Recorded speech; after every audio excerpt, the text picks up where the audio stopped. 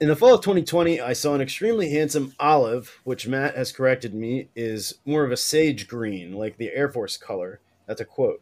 Ralph Anorak for sale on Instagram by a seller whose name I would eventually become familiar to me. I bought it without much thought, but as we started talking, I realized that I had a ton in common with this merchant, and we have been friends ever since. The seller, of course, was Matt, and the purchase was the catalyst for this show. I wore the Anorak today. And today we welcome menswear writer, editor at Put This On, creator of at RL Goes Hard, Ralph Lauren Fan Club, reluctant Twitter celebrity, occasional DJ, Derek Guy. Hi, everyone. Thanks for having me. Yeah, dude. Thank you for coming on. I Yeah, appreciate it. And I I'm think honored to be invited. hell yeah, dude. Oh, the Well, honor is ours. yeah. I mean, we, like in the menswear weirdo community that we somehow have established over the past, 10, 15 years, like we know that you are someone that we wanted to talk to, and we're both fans of, your kind of breakdowns of shit. So we're just Well, happy thank you. you are ready to pull it up with our bullshit. Right. So we usually get started with, kind of a, don't want to call it a fit check, but just asking our guests what they're wearing today. So if you would like to divulge, head to Sure. foot to head, whatever. I suppose since we're probably talking about Ralph Lauren today, I probably should have worn something from Ralph Lauren, but I'm actually wearing a pair of vintage Stan Ray painter pants and a T-shirt that I bought some years ago from Chamala. The vintage Stan Ray painter pants, I think, are better than the new ones because they're double knee. But for some reason, they took off the double knee. That's weird. Maybe it's a cost savings thing. I don't know. But if people can locate the vintage ones, I think they're great. Whether you keep because painter pants sometimes have that it's like a loop on the butt essentially. So you have to make a decision on whether or not you want to keep that, and if not, you can just snip it off. But if people can't locate the Stan Rays, Dickies has double knee white painter pants that are like, I don't know, I think they're like $30 or $50. Like they're basically workwear prices. And I think it's a great way to mix up something that, if you're normally wearing jeans, just something a little different. Oh, absolutely. I've got a couple of pairs of like Carhartt, just the basic utility trouser or whatever that I've thrifted in the past, I don't know, 6 months. And I've got two caramel and one brown pair, and they're basically all I've been wearing for months on end now. Just a solid fit and very comfortable. Practical. Yeah, very practical. So we come here to talk about something in particular, and while we were coming up with the copy for the show, it was hard to come up with a way to describe Ralph Lauren's impact, not just on American clothing, but on America. So we wanted to talk about Derek, we wanted to talk about Ralph, we also wanted to talk about Americana and preppy style and more. So thanks for tuning in, and I suppose to begin, Derek, if you would tell us a little bit about your connection to the man, the myth, the legend, Ralph Lauren. I many years ago, I was sitting with my friend Gianluca, who runs a bespoke trousering company called Pamela, and we were at a hotel in San Francisco. He was hosting trunk shows, and he mentioned to me, he said, I recently met Ralph Lauren. And I got so excited. Wow, you really met Ralph Lauren? That's incredible. So he pulled out his phone and he showed me this photo. He went to like some car show and Ralph Lauren was there. And I thought that was just, to me, Ralph is like, he's the man. He's like the number one dude in menswear. And I thought what was really interesting to me is that Gianluca, who grew up in Naples, now lives in Milan. He said that when he first visited a Ralph Lauren store, it felt like you were walking through the personal home and wardrobe of like the coolest guy you could possibly. And I felt the same exact way. I thought it was so weird that someone on the other side of the country would have walked through a Ralph Lauren flagship and had the same exact impression. And the guy essentially, in my mind, is like JFK Jr. It's like a sporty, preppy, but not like in a Vineyard Vines kind of like uptight way. He's just kind of like a cool, cool dude. Like a playboy. Yeah, like a Playboy, playboy, bit right? of a Like a playboy, millionaire playboy sort like a of millionaire character. playboy. And yeah, that was my impression when I first walked through a Ralph Lauren flagship. But I think my first like real exposure to him is that in the '90s I was really into music and dance and whatnot. And all the guys that I knew that were really into dance, not everybody, but at the time everyone wore like Nautica and Tommy Hilfiger, and a lot of Polo Ralph Lauren. And Polo was the most dominant kind of, it just took up tier, spots 1 through 10, and everyone else was below that. And it was just the coolest guys wear Polo. To me, it was a mix of walking into a Ralph Lauren flagship and feeling that sense of like aspiration.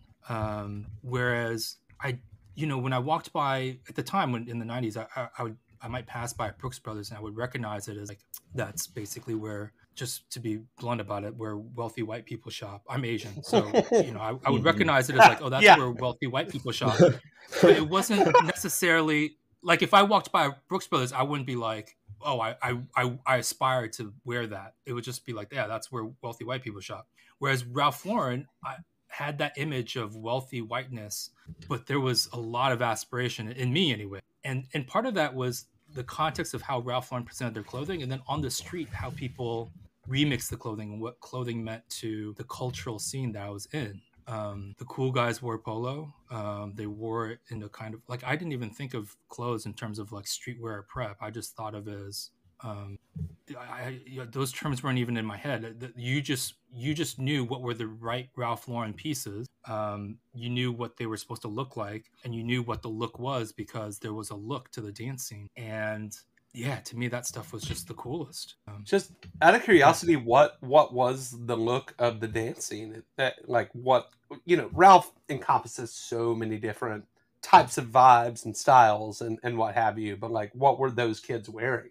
So in the early '90s, in the late '80s, breakdancing had this like, it just got super commercial. Right. I mean, there were like home instructional VHS tapes that you could pop in and learn how to pop and lock and all this stuff. So by the early '90s, I mean, there were like coloring books on how to like breakdance and all sorts of stuff. So by the early '90s, a lot of guys just felt it was whack. Essentially, I don't want to overemphasize that because there were still people that were into breaking and like that was a legitimate scene. And I think, I think dancing cool in all forms. So it's not that I necessarily look down on it, but at the clubs that I would go to, you could not break dance. If you did, I mean, you just get clowned.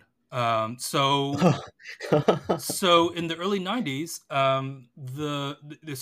early '90s to mid '90s, there was like a wave that started in New York called freestyle dancing. And if people go to YouTube, they can look up this video called Mop Tops, MOPTOPS, and then Wreck and Shop, WREKIN, and then Shop. In the early '90s, that was a documentary that PBS produced, and they filmed this dance crew called the Mop Tops.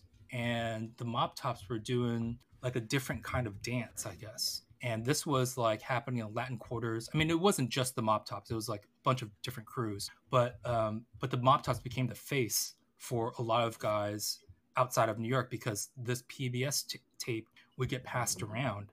So in the early '90s, before like the internet, you would, like stuff would just get passed around, like cassette tapes and VHS tapes, like skate videotapes. They get passed around as like a dub of a dub of a dub of a dub.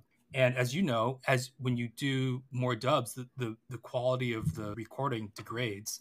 So by the time this tape reaches California, I mean, a bunch of my friends and I were watching like this really scratchy tape, but it was, to me, like dopest shit I've ever seen. And I don't know how to describe it other than it was not breaking. It was its own kind of dance form that incorporated all of the traditions, I suppose. And you would go to these clubs, it'd be like these moving venues, and people would really only go for the dancers. In fact, if like someone performed that night, it could even be like a big name, it could be like RZA or Mos Def or whatever. A lot of guys would get disappointed because they came to see the dancer. And the guys that were dancing would wear like the P-Wing collection from Yeah. Ralph Lauren. These like USA sweatshirts, a lot of block coloring. They'd wear these like, oftentimes a lot of these garments would have really large prints, like people climbing, people cycling, sailing motifs. And I think the only unifying kind of design element were these kind of like big blocky. So although Ralph Lauren's a preppy brand, I wouldn't necessarily, like today we wouldn't necessarily call the garments preppy. There were sportswear, but they were just, it just became a thing. Like, like the P-Wing collection became a thing.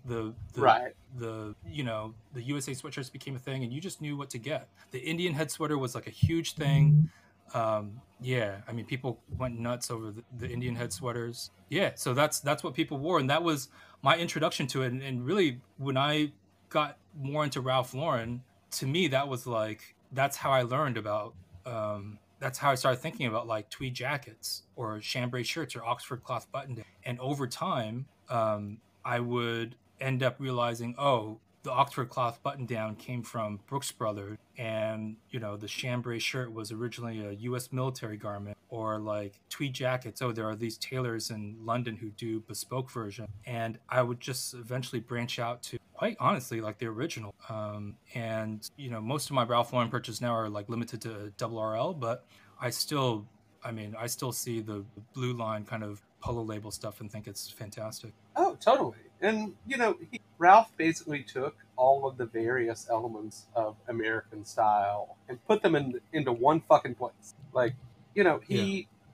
he basically, I feel like, took the model that had been set by these like mercantile stores, Sears, JCPenney, etc. And while they were declining, he elevated that model in a weird way. Like everything he made across the various lines had harkened back to that thing. Even like the as you said, the wild color box stuff, that was sportswear. So like what does it mean that he almost defined Americana in just such a solid way, but what does Americana actually mean in terms of what he was seeing? So I think of this in a couple of ways. One is that to me, if we're talking about like Americana as like what is Americana, to me that look was defined by Brooks Brothers starting in the mid 19th century and certainly around the early 20th century. So Brooks Brothers started manufacturing ready to wear suits in the mid 19th century. By the early 20th century, they introduced stuff like Oxford cloth, or no, the original button downs were not made for cloth, but they introduced the button down collar. They introduced Shetland sweaters and polo coats eventually, and all this stuff. And that to me is like the classic American look. And then on the other side, you had LL Bean, Abercrombie and Fitch doing the kind of sportswear version. So all of these clothers, they gave for American men's clothing, they gave us like the ABCs, the language of how to create. But Ralph Lauren, a lot of that stuff, starting the early 20th century and moving forward into like the 80s, a lot of stuff started to decline. Like it just was not cool. It fell by the wayside compared to Armani and Versace and these kind of essentially more aspirational, cooler brands. And Ralph Lauren, to me, took that language and he made it more romantic. And I kind of think of it as the difference between a documentary and a movie. And sometimes when you're watching a movie, the historian's going to point out, well, that's not how something really happened. And, like that's this detail incorrect. But the movie adds a luster to the story. It gives you emotion, right? It's not purely just reading the facts as it happened. It puts it into a storyline. It makes it aspirational. And that to me is what Ralph Lauren did for a lot of American clothing, is that he took all of that language from LL Bean, Abercrombie and Fitch and Brooks Brothers, J Press. He has not really invented any real garments. He took all of these designs and he gave it a story.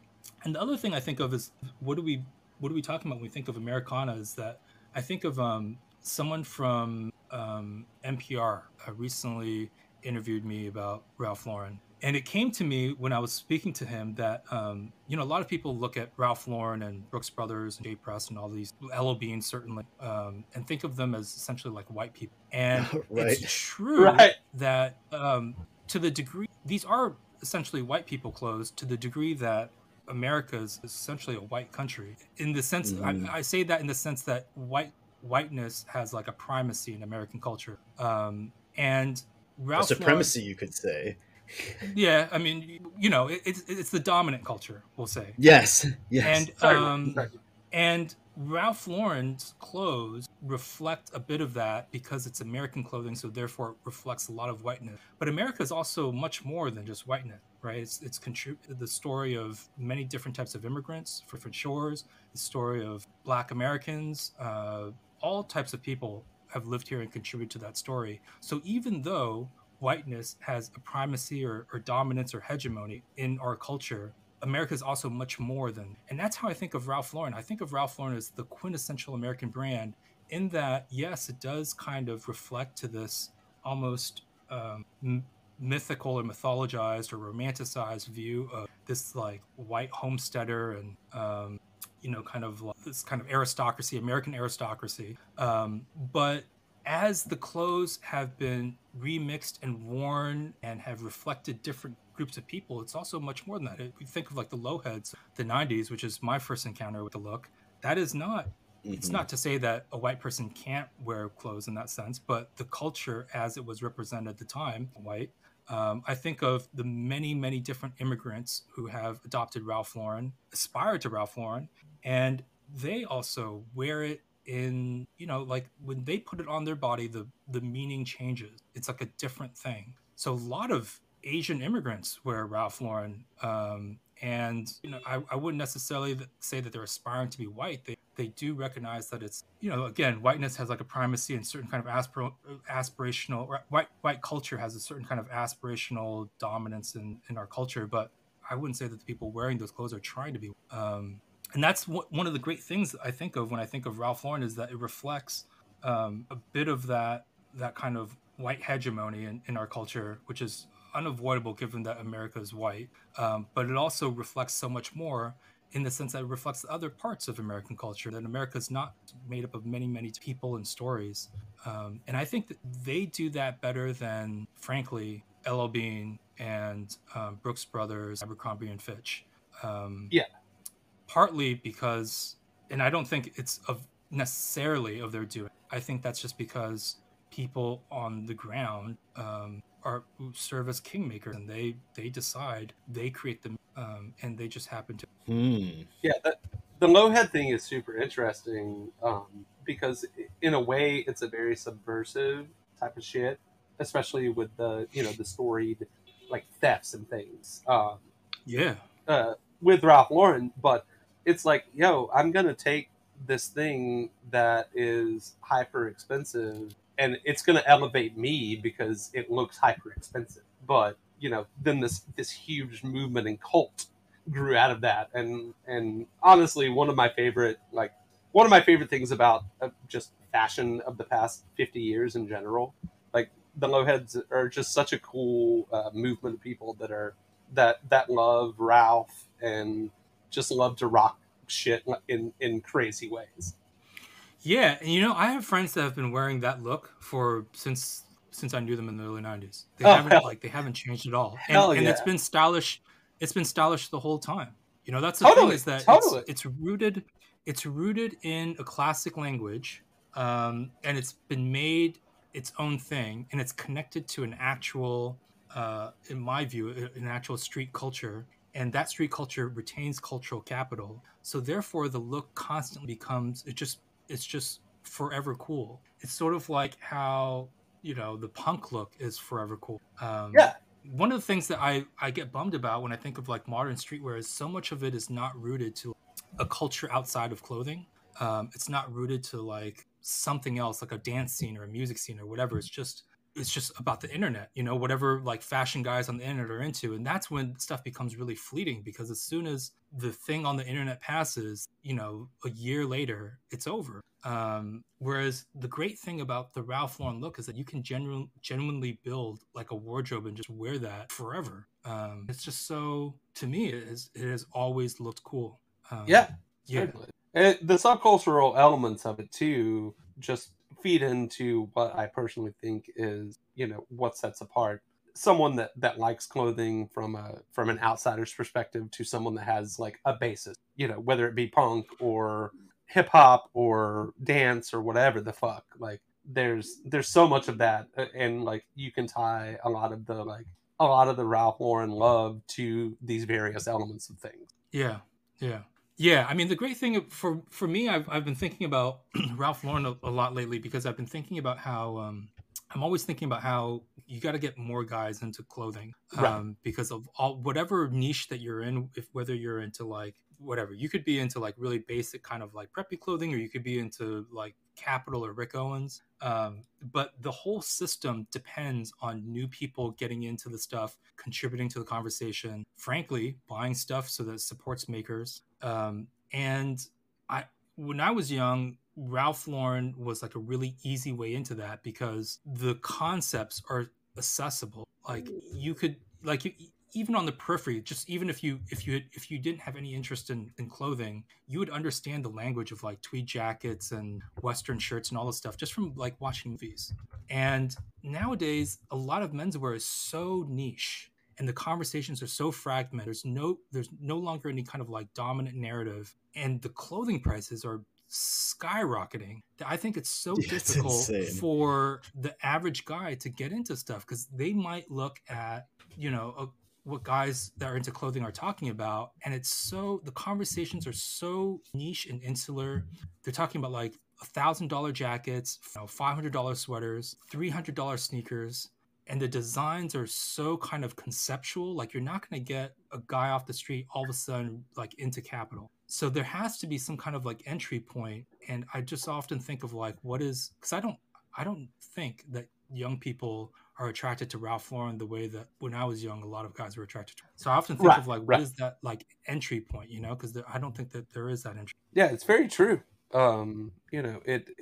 It just becomes something that normal people can't process, I think, in a weird way. But all of the things that internet nerds love are cool. Like if you like that, I'm not going to knock you, but there's a like you said, a lack of like entry point, and I feel like it's only gotten worse in the past few years. Even though though there's so many more places to go now, and J. Crew is everywhere.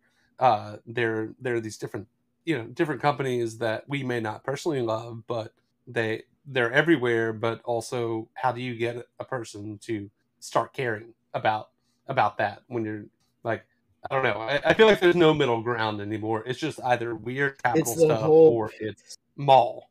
Yeah, they're super basic. Well, it's the problem between I guess production costs and like what people will pay, right? You say you more or less you want cool stuff, you have to pay for it, and of course there are ways to make things inexpensively, and that is not the solution, although it seems to be right. I mean, if we're talking about an entry point for people, it would have to be below a certain threshold. And then as you go lower and lower and lower, you're complicating things more and more. Yeah, I agree. Yeah, I mean, even the remaining small tier of middle-priced goods, like I don't think Gitman Brothers shirts have changed much from the early 2000s in terms of price. But it's very difficult to get guys to buy even men's shirt. Yeah, and again, the great thing about Ralph Lauren is it was a way to get a lot of guys to clothing. It gave them a kind of like easy entry point, and then from there, some stayed with a very kind of like like a basic kind of preppier classic look, and some guys moved to very conceptual lines. And I think that's kind of the wonderful thing of having multiple. You get people into something, they can eventually develop their own taste, and then they sort of become like representatives for the brand, right? Like the better their styling is. People are like, oh my god, what is this person wearing? Oh, it's Ralph, of course. Yeah, there was a moment where Ralph did that collab with Palace that I thought was really cool, and it may have been. And they started doing, a bunch of re-releases. I can't remember the kind of like famous '90s collections that they re-released. Oh yeah, they did and I the thought it Snow was Beach and Yeah, some other like similar Polo Sport stuff. yeah, and they've done a few Polo Country re-releases. Yeah. I bought their Polo Sportsman sweater. Oh, the fishing one. Yeah, Yeah, I love that. That is one of my all-time favorite Ralph pieces, and I don't really wear sweaters, so I don't need to own it. But it's one of those things that I've always just wanted to like come across at a yard sale. You know, like, oh, this is $5. Great. I will never wear this, but I just want it. Yeah, no, I love that sweater. We could do a whole fucking episode on Polo Country and Polo Sportsman. Yeah. Stuff. I thought that them releasing that, I can't remember what years they were doing that, but it was like maybe like 4 or 5 years, and I thought that could have like stirred the kind of discourse, but it didn't really make that big of a wave among like the broader. But I thought a lot of those re-releases were super cool. Last totally. Season they did a bunch of other really cool sweaters. Have you guys heard of the rig rooms that they do? I don't know that I have. So Ralph Lauren is somewhat unique in that, if you work at another brand and you're designing a collection, it's very common to do a mood board. And, I'm sure your listeners are all very familiar. Mood board is just like you put a bunch of like photos together and say like, this is, like the inspiration for a collection. Ralph Lauren does what they call rig room, which is a room that they rig with like, it's not just like a mood board. It's a whole room full of like items from the era, the mannequins with the vintage garments. It's like, so they do the whole room, and all the designers go into the room and they like immerse themselves in the idea of what the coming collection should be. So it's like a full 3D kind of like environment, and like a method acting. Yeah, it's like and I just think those are so neat. Antonio over 18 East used to design for Ralph Lauren. He was telling me about those rig rooms. And I mean, I assume those things are top secret, but it'd be awesome to see one of those ones. Oh, it absolutely would. And it may be possible. Yeah. One of my favorite I tweeted things. Once. Oh no, go ahead. Oh, go ahead.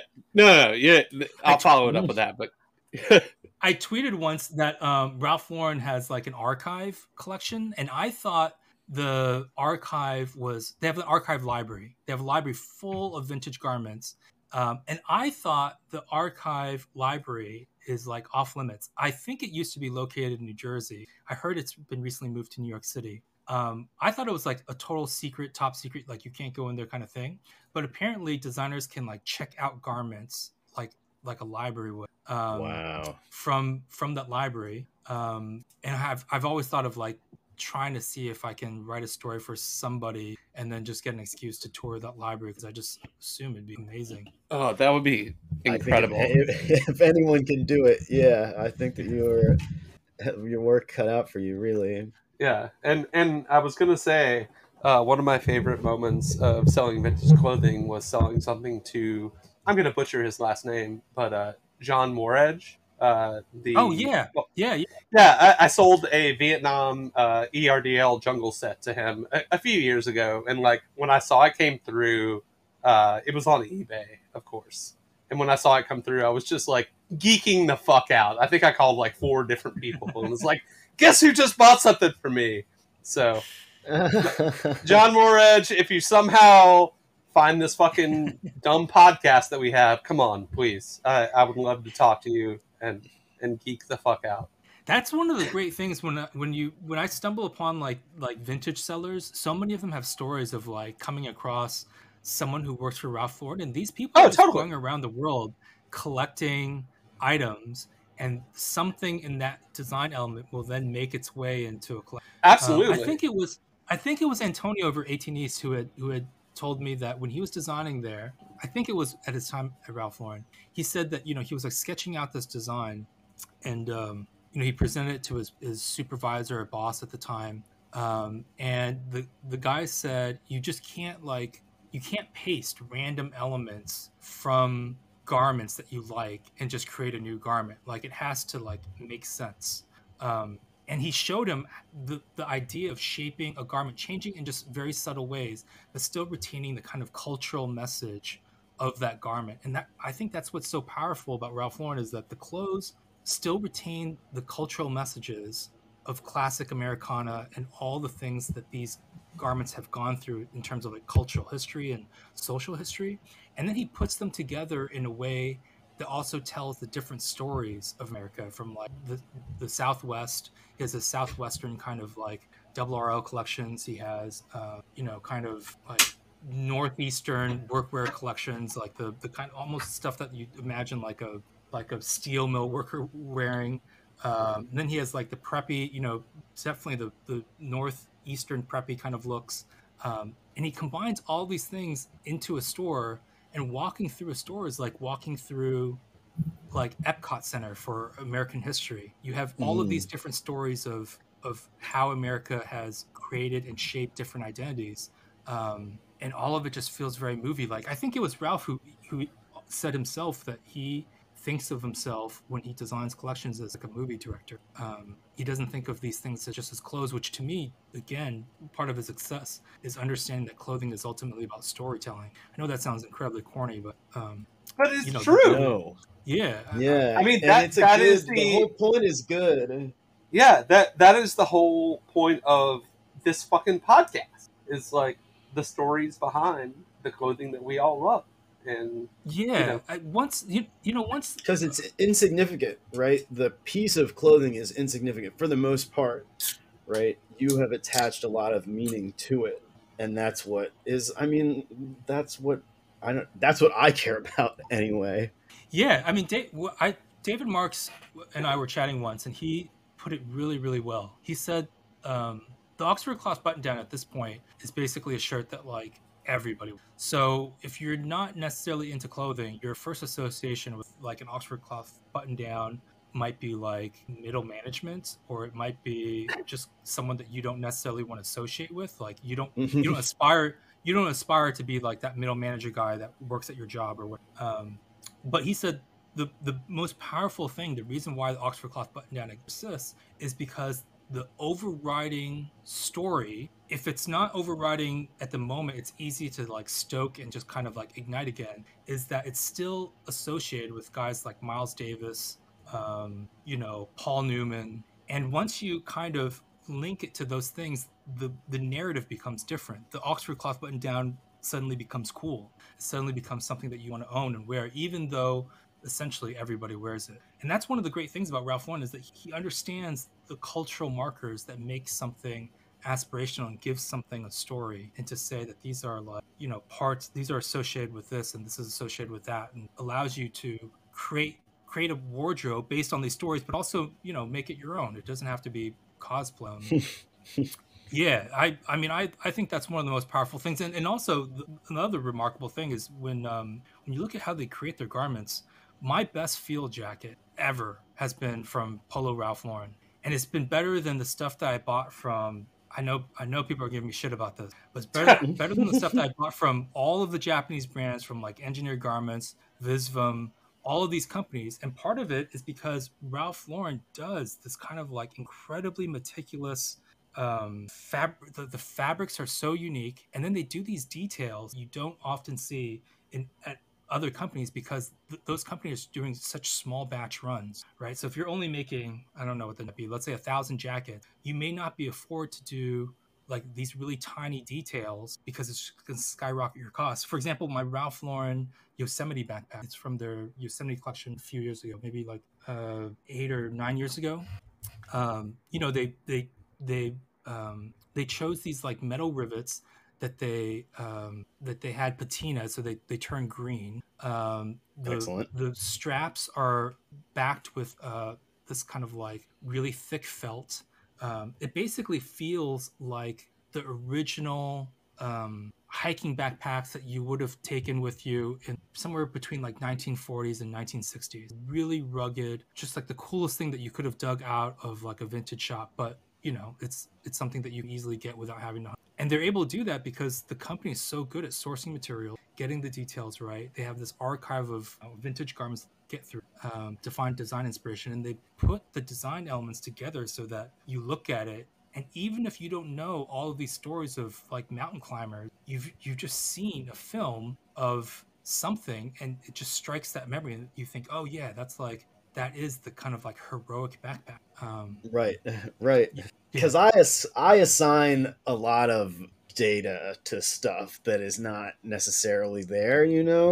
Like I'm creating a narrative a lot of the time, and I think you're right that is a great strength of Ralph and the whole brand. Yeah, I mean, the amazing thing with Ralph is that they'll make you want all of the stuff, even though they make like really down market, clothing items that are just awful. Yeah. But, The like factory store yeah, polos. Oh, yeah, like like the outlet store polos and like they have a lot of like just ugly things, but like it doesn't affect Purple Label. Like they go all the way from outlet, crappy outlet item to Purple Label, and the Purple Label thing is incredible. I mean, the double RL shawl collar cardigan I have, in my opinion, there's just I haven't seen anyone do anything anywhere close to the yarns that they use for the double RL shawl collar cardigans. For the hand knit ones, the machine knit ones are, I think, still nice,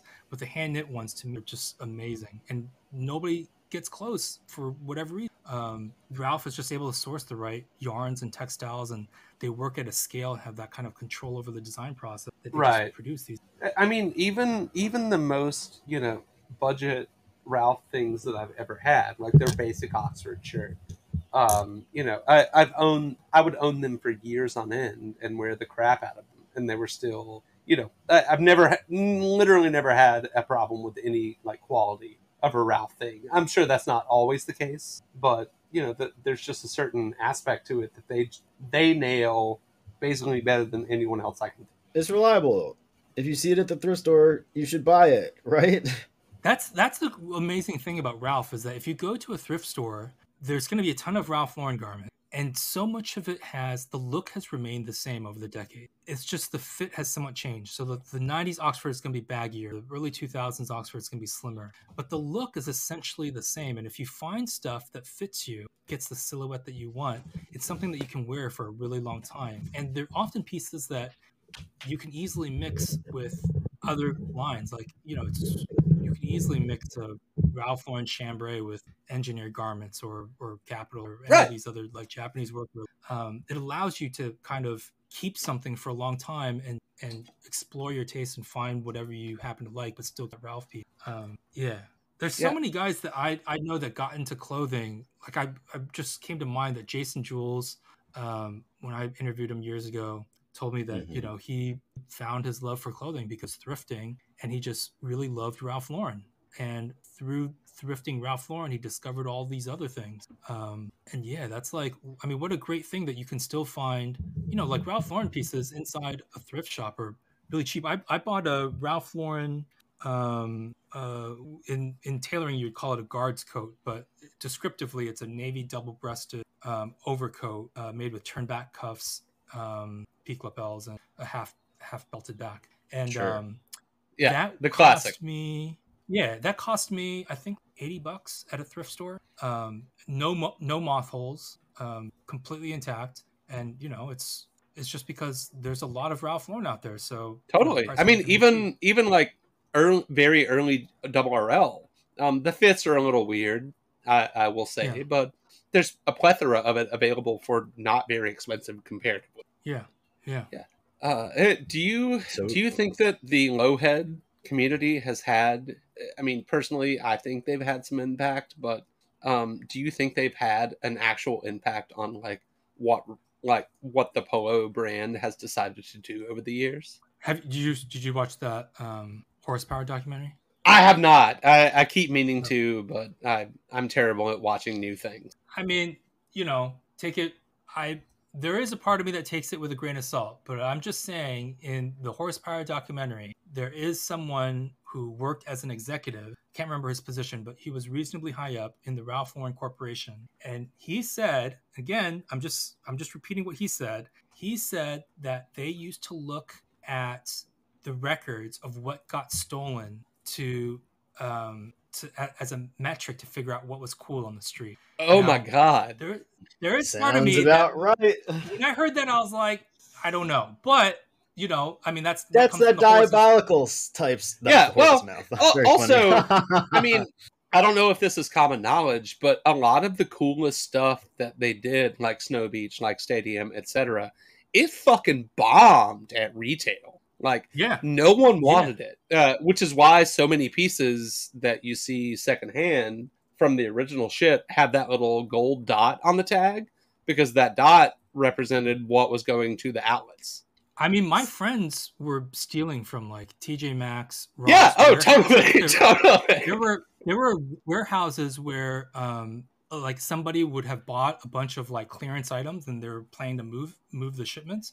Right. And the guys would raid those warehouses. They raided sometimes they would raid a Ralph Lauren store, but a lot of times it was like department stores. Right. And the department stores were not like carrying. I mean, that to me is like kind of the crazy thing, is that when people were boosting this stuff, everyone I knew, they were into Blue Line Polo, even though like they were not thinking of like the super high end suits or Purple Label stuff. They knew exactly what they wanted. And those were pieces that created a certain look on the street. A lot of that stuff was not the hot selling items at the time. They were just the stuff that kids want on the street. That's it. Right. Yeah, according to that executive, I mean, when I heard it, I was sort of thinking like that kind of like the look of what people were boosting, like the really large prints, still, the majority of Polo is not that. Right. So I wasn't sure if it was true, but that comes from if people look up that documentary, it was done by Complex, really fun documentary, and one of the execs says that in the. I'll have to check it out, and I've also long thought that like when they started reproing these pieces, that's not a very Ralph thing to do. Like they make similar shit at most seasons, but it a Snow Beach jacket is very iconic, and so like I kind of think that that subculture had and the story behind it and the history of it at this point like had something to do with that decision. I think that when they were doing that repro in the Palace, that was just a year or two after they closed a bunch of stores and there was all this stuff about whether or not Ralph Lauren was on the decline. I haven't looked at their financial numbers or public, like you could look them up, but really? I don't know if it has a really real impact on the company's sales, but I don't read those stories anymore. Although they still don't have a flagship in San Francisco, which to me, I mean, they closed years and years. Yeah, they closed the Atlanta one 5 or 6 years ago, which had been open I think since the early '80s, and had a double RL store in the back of it too. And now that store has reopened in the mall, and the double RL has reopened elsewhere. So I don't know. I hope that they continue their dominance well into the future. Yeah. So do we want to talk about the politics aspect of this? I mean, I guess we have been for a while here. We were talking about the Oxford shirt in particular as a kind of symbol. And so when the white supremacists were marching Charlottesville, they were talking openly about the way that they were dressing, right? Like if you remember, everyone was wearing like a polo and khakis, basically. So it's a huge shift in the way that they look, right? Like in the past, white supremacists were kind of like biker gang looking. They were kind of like punk. But the Proud Boys are like frat dogs, They're just like wearing polos and khakis, and I don't even know what kind of shoes they would be wearing. Well, so we were wondering, I guess, what you think that means. I guess what you think that shift means. Well, they're basically two generations of those groups. As you know, when I was growing up, white nationalists and supremacists were, they were like skinheads wearing black bombers and skinny jeans and military boots. And the young generation, I think, of these groups, many of them have a kind of side interest in clothing. I've never except for no, I mean it gets kind of all complicated. I know this is gonna be controversial, but depends on how you code like Michael Anton. But Michael Anton's the only guy I know that could be described as let's say at least Trumpian, who has a real interest in clothing, and I guess Roger Stone. Well, so Roger Stone is an interesting character, isn't he? Yeah, he follows me on Twitter. It's just crazy. Oh my god, that's fucking insane. That was so crazy, dude. Because he's so vain. He wants you to talk about his clothing. Yeah. He wants you to rag on him, dude. He wants you to rag on him. I thought that was so crazy. I saw him follow me, and then I sent a screenshot of that to a buddy of mine. Sometimes I'll come across someone who's like doing not like Roger Stone's just almost. I mean, I guess he's somewhat important because he had Trump's ear. Sometimes I'll come across someone that's like doing genuinely important work, like they're like a leading scientist in climate change, and I'll see them follow me, and they have like under 1,000 followers, so it's not like one of those accounts with like 100,000. They're not like following 100,000 accounts. I think that's so crazy. Like, sir, you are doing like serious work. What are you doing?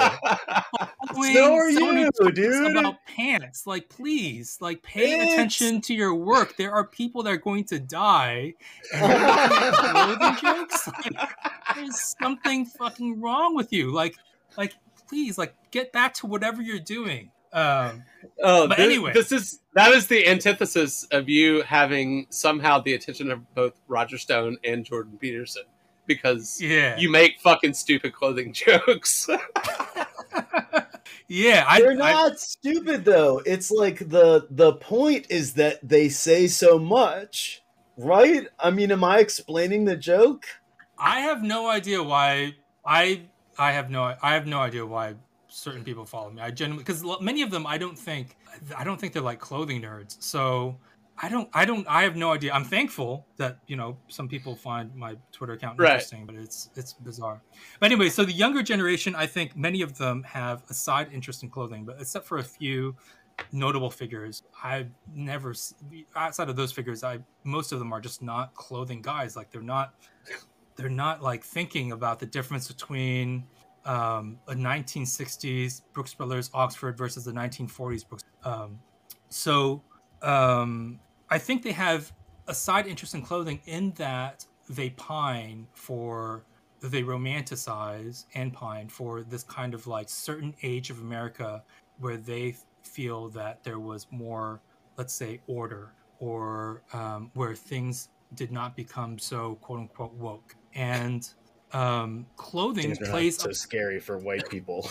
Clothing plays a part of that because in the way that we discuss clothing in this podcast, these clothes now, even though they were not always seen so, but now they have taken on connotations of respectability. And if you dress like the neo-Nazis that I knew when I was growing up, though that's not a very respectable look. Whereas if you wear a polo and chinos, that is a respectable. And these people both, I think, as Richard Spencer had noted and many times in different articles, said that this movement needs to clean up its image in order to red pill the normie, as he put. But also, I think it's not just a strategic kind of like, let's red pill the normie. I think these people wear these clothes genuinely because they think this like a respectable look, even though they're not clothing guys. So, well, we've seen that. Right. We know that. The look is never quite right? Like the cut's never quite it's right. It's always something. God. Yeah. The details off because they're not clothing guys. So, so that's the kind of the odd thing. And this coding of respectability, I think, really came out in the post-war era. Where the man in the gray flannel suit and then all of its kind of satellite kind of looks, including anything that was sold at Brooks Brothers and J Press, which were admittedly dressing the establishment. I mean, it's not like this narrative was made up. Brooks Brothers dress the elites in coastal cities, usually people who went to elite schools. And of course, J Press and the Andover shop were satellite clothiers to Ivy League college. And many people after the Second World War, like if you look at street photography from that era, you'll notice it's actually not true that everyone was wearing tailored clothing in like 1950. A lot of people were not wearing tailored clothing. There were more people wearing tailored clothing back then on the street than now, but a lot of people back then young people were in bomber jackets and workwear. Um, people were in biker gear. There was actually a lot of diversity in clothing Yeah. styles. A lot of surplus And also. yeah, a lot of Mhm. surplus. And a lot of those people did not want to look like the establishment. So this look really, in terms of the Brooks Brothers dominance of the look in American culture, was really pre-war. And as I've said many times on my site and Twitter, at the turn of the 20th century, the suit was not even considered respectable. It was considered something that lowly clerks would, and the respectable garment with the frock coat. But by the post-war period, the suit became this symbol of respectability. And now, even if you're a white nationalist and you have this view of clothing, you're probably not going to wear a suit because it's expensive, and you probably realize that getting the good stuff takes a lot of money, and it might require dry cleaning and all this stuff. So you stick to the down market kind of like version, which is just a polo shirt and chinos, which reasonably affordable, and still allows you to cling on to some vague notion of respectability. Can you imagine if they were wearing suits? Yeah. It's so fucking Yeah. funny to me that like the man in the gray flannel suit, that like mid-century, I guess, what's the word I'm looking for here? That like rose tinted lenses view of that period, and fast forward to Ralph, like all of this shit was made by Jewish people, which these assholes hate. Yeah. And Yeah. I don't know, it's just such an interesting chain of events, and maybe only could happen now, where I'm not unconvinced we're living in a simulation. Yeah, just we were talking in the run up to this about like I had the thought that it's interesting that Ralph, a Jewish kid from the Bronx, carried the torch of Americana because it was founded by Jewish people in a lot of ways. Yeah, I mean, Ivy style, as has been said many times before, was shaped by Jewish clothiers, shaped by the hands of Jewish clothiers, and given meaning spread westward by black jazz musicians who took Right. A look that was mainly the northeast, and brought it all the way to California. When I talked to Paul Winston, whose father ran Winston Clothiers, they were the bespoke tailor, JFK. He used to do trunk shows at West, and people were ordering Brooks Brothers styles, in like places like Arizona, simply because they associated it with Brooks Brothers. Right. But that was, that kind of Brooksy look was spread westward largely by black jazz music, who made something culturally cool for somebody as far out as California. Totally. So this story is the same as with Ralph Lauren. This story, when you dig deeper into it, is involves many different types of people, cultures, economic classes. It's a much more rich and diverse story. I will grant that I don't think all of the alt-right is white supremacists. I think it's like a hodgepodge of different beliefs. Totally. But certainly there are people in there who I don't think fully appreciate that they are.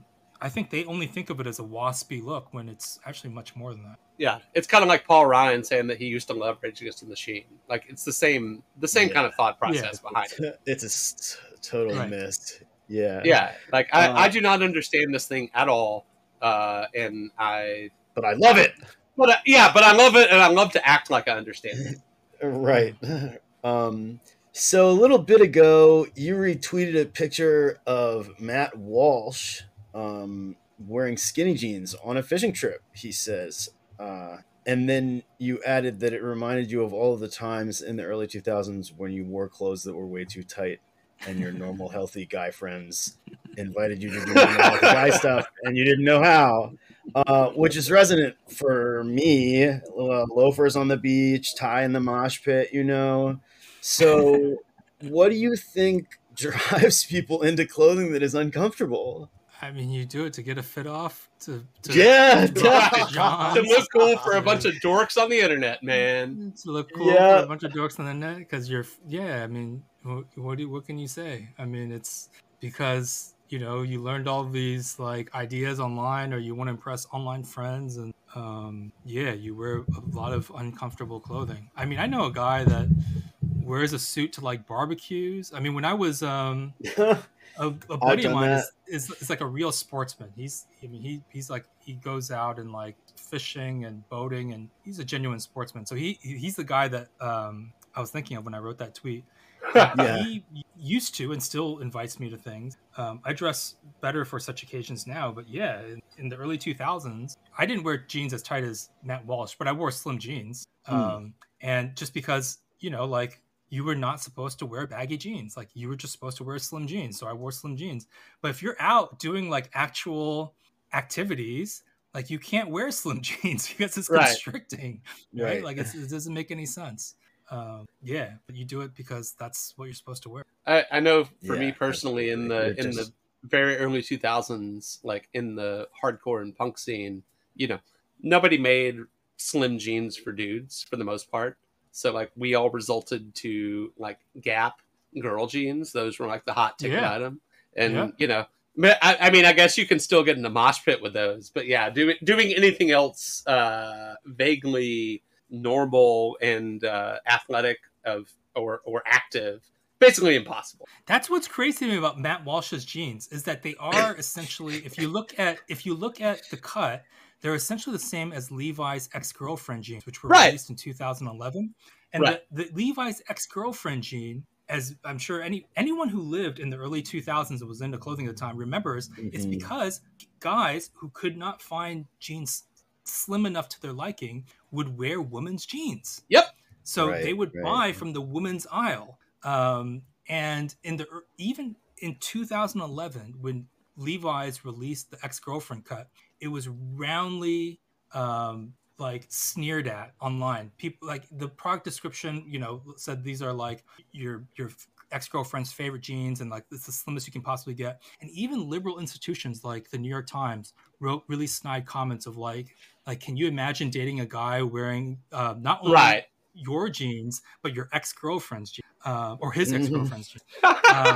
And now that cut has become so normalized that Matt Walsh wears it, and there's like no. It's weird to me sometimes when I post those things and people push back on it because I'm thinking like 20. I don't think 20 years ago was that long ago. Like you must, like anyone who's replying to me, unless you are 20 years old, like you must have remembered that period. It's crazy to me how normalized slim jeans are and stretch jeans, because I'm pretty sure that Matt Walsh's jeans are stretched. And that would have been unthinkable 10 years ago. I don't think he could get his legs into them if they weren't stretched. Yeah. Well, and I think didn't Wayne have a tremendous amount to do with that? Wayne? Yeah. Who's Wayne? Yeah, Lil Wayne wearing skinny jeans. Yeah. Yeah, you might be right. Yeah. Because I think it was like not at all I don't know, it was like not a thing at all, and then he was doing it, you know. Yeah, I agree. I mean, in the early 2000s, I don't think. I mean, everyone just wore really baggy jeans, and then all of a sudden, a few rappers wore skinny jeans, and it was considered, let's say, non-gender conform. It was not something that men would do, and now that's just like the conversation is just so weird, because when I tweet about it, people will say, well, that's how jeans are supposed to fit in this kind of correct way. And I just think you might think it's correct in terms of some weird abstract, you know, tailoring sense. But in the early 2000s, that was considered non-gender conform for men. Yeah, totally. And now masculine thing to do. Yeah. Now you go to Target and you can get jeans just as tight as the ones that asshole is wearing. Yeah. You know, the or Walmart, jeans dude. are the Target skinny jeans are made from cotton and spandex and polyester. It's a cotton spandex poly blend, and they're super like tight. I mean, you know, it's such an interesting flip, because like, you know, you've written about like how queer style has influenced like the mainstream in this kind of context, and like, you know, I would say that like queer, weirdo, whatever, like underground kind of shit is kind of all lumped together, but like the mainstream is now the tightest fucking pants on the planet, or the tightest jacket that you can get. And then the weirdos are now like, they're embracing like the, you know, a Vietnam fatigue pant or a pair of like carpenter jeans, you know, just like, it's such a funny thing that like, this has taken 20 years for this flip to happen. Yeah. I mean, they're wearing the stuff that you'd associate with like the Midwestern kind of, you know, farm worker, mechanic worker in early 2000s. Like the least fashionable guy in early 2000s. That's like the coolest thing you can wear. Yeah. The trucker hats. I mean, I have two 2 Capital trucker hats. But you know, like you could wear a normal trucker hat, and that was, you know, Yeah. Right. that's kind of, I mean, forgive me for using the term, but it was considered like a redneck style in the early Mhm. 2000s, and now it's just considered like a cool thing. Oh yeah, for sure. Some friends and I were talking recently about how I don't remember where the source came from, but it was some, you know, some fashion oriented article or whatever. But basically, how you know, the early 2000s quote unquote metrosexual thing is very much like the straight side of men at this point. And Yeah. it was talking about how like real tree and like tree bark camo and shit have been dubbed by like the gay community the quote unquote gay camo, and so they're Yeah. they're dressing in the like lumberjacky kind of way, Yeah. and wearing like these you know, hunter redneck whatever the fuck camos. I don't know. It was just so funny to hear it described that way. Yeah, I mean that It's happened great. in the early in the 1970s. I wrote about that for Put This On of the Castroids, which were gay men in the Castro district of San Francisco, appropriated these symbols of traditional masculinity, but they wore them in these like skin tight ways to essentially, you know, it was to make it to be about their own identity. But as soon as that kind of look got popularized through like Magnum PI, these kind of like tight fitting hibiscus shirts, these tight fitting jeans, you know, gay men moved on because the meaning of the clothes changed. It was no longer a way to signal something about your identity. It just became the straight look. And I think that's happening again. It's just when something gets popularized and the signal is no longer signaling you want, then people move on. That's a dynamic that George Simmel wrote in the 1904 essay on fashion, the German sociologist. He, at the time, fashion was a little bit more trickle down, so people dressed like the rich, and he was noting that, you know, kind of as people adopt the styles of the rich then move on because they don't want to look like, you know, the commoners. Right. But now, fashion is no longer just about trying to look like the rich. You might want to look like a rock star or an artist, or you know, there are all sorts of different kind of cultural groups, and that's what David Marks does so well. And David Marks is not the only first person to say it, but he distills these ideas really well in his new book. It's either Culture and Status or Status and Culture. I always get that, but he distills it really well in that we now use clothing to identify as different groups, but as the style becomes popularized, if it's adopted by a group that you do not see yourself part of, then you move on to something else, because the signal has. And it's the same with slang, right? Like you can think of it. I always think of clothing as the same as language. So you can think of. I'm trying to think of like '90s slang. Tubular. Tubular, and you know, eat my I still shorts say or whatever. rad. I'm rad. Right. But it's ironic. It's ironic. no, You are not it's saying just it, I saying talk it. like a fucking skater surfer kid from the 90s for some fucking dumb reason. So nobody, you know, like young kids are not going to talk like that because that's not, you're going to identify yourself as like, I don't know, like Gen X, millennial, or whatever. And yeah, that's how slang changes over time. I had Right. seen David Marks had used one of my tweets in his book, and I'm trying to remember. I think it was I think he had quoted the time I retweeted Donald Trump Jr. and Donald Trump Jr. had said something like, I don't know, he used some slang word. I know he didn't use the word Johns, but he used something similar to that. And I retweeted, I said RIP to the word John. And Right. it's the same, you know, it's the same with slang. Like imagine if Donald Trump Jr. like just constantly used the word Johns, like I would just stop using the word Johns. You Yeah. know? Yeah. So you would think. It's the same with all of these other kind of cultural groups, and it's not, you know, I'm not just saying it as my kind of snobbiness. I'm sure I sit, you know, on the side of some group that, you know, someone else doesn't want to be associated with. And if I did something, so yeah, I think that's happening with the kind of like super slim fit styles, and then as you noted, like I see a bunch of people wearing like woodland camo that are clearly like, you know, like They're not like, going hunting. yeah, they're not going hunting. They are like probably like an urban progressive, maybe even like a Bernie voter, like just. Yeah. But they're wearing something that in the early 2000s, if I saw that person, I would have thought they were a Bush voter. Yeah. Well, I've got one more for you, and then we can be done. I have always wondered why Ralph's Oxfords have no breast pocket, right? I know some of them do, but I think the preference is none. Is it an informality thing? If A if you want cost into, issue?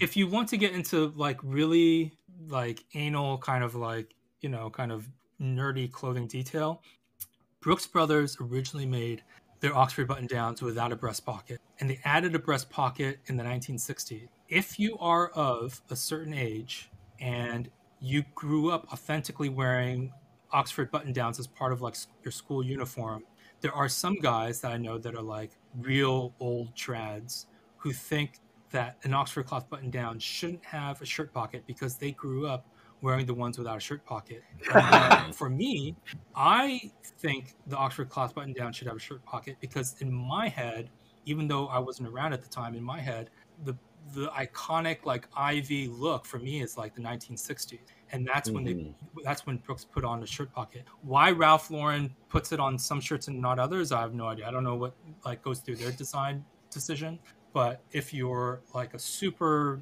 clothing nerd, to me that's how you distinguish the difference, is whether or not you think the iconic, you know, I was talking to Michael Bastian, who's now the creative director for men's at Brooks Brothers. Maybe he also does women's. He definitely does men's.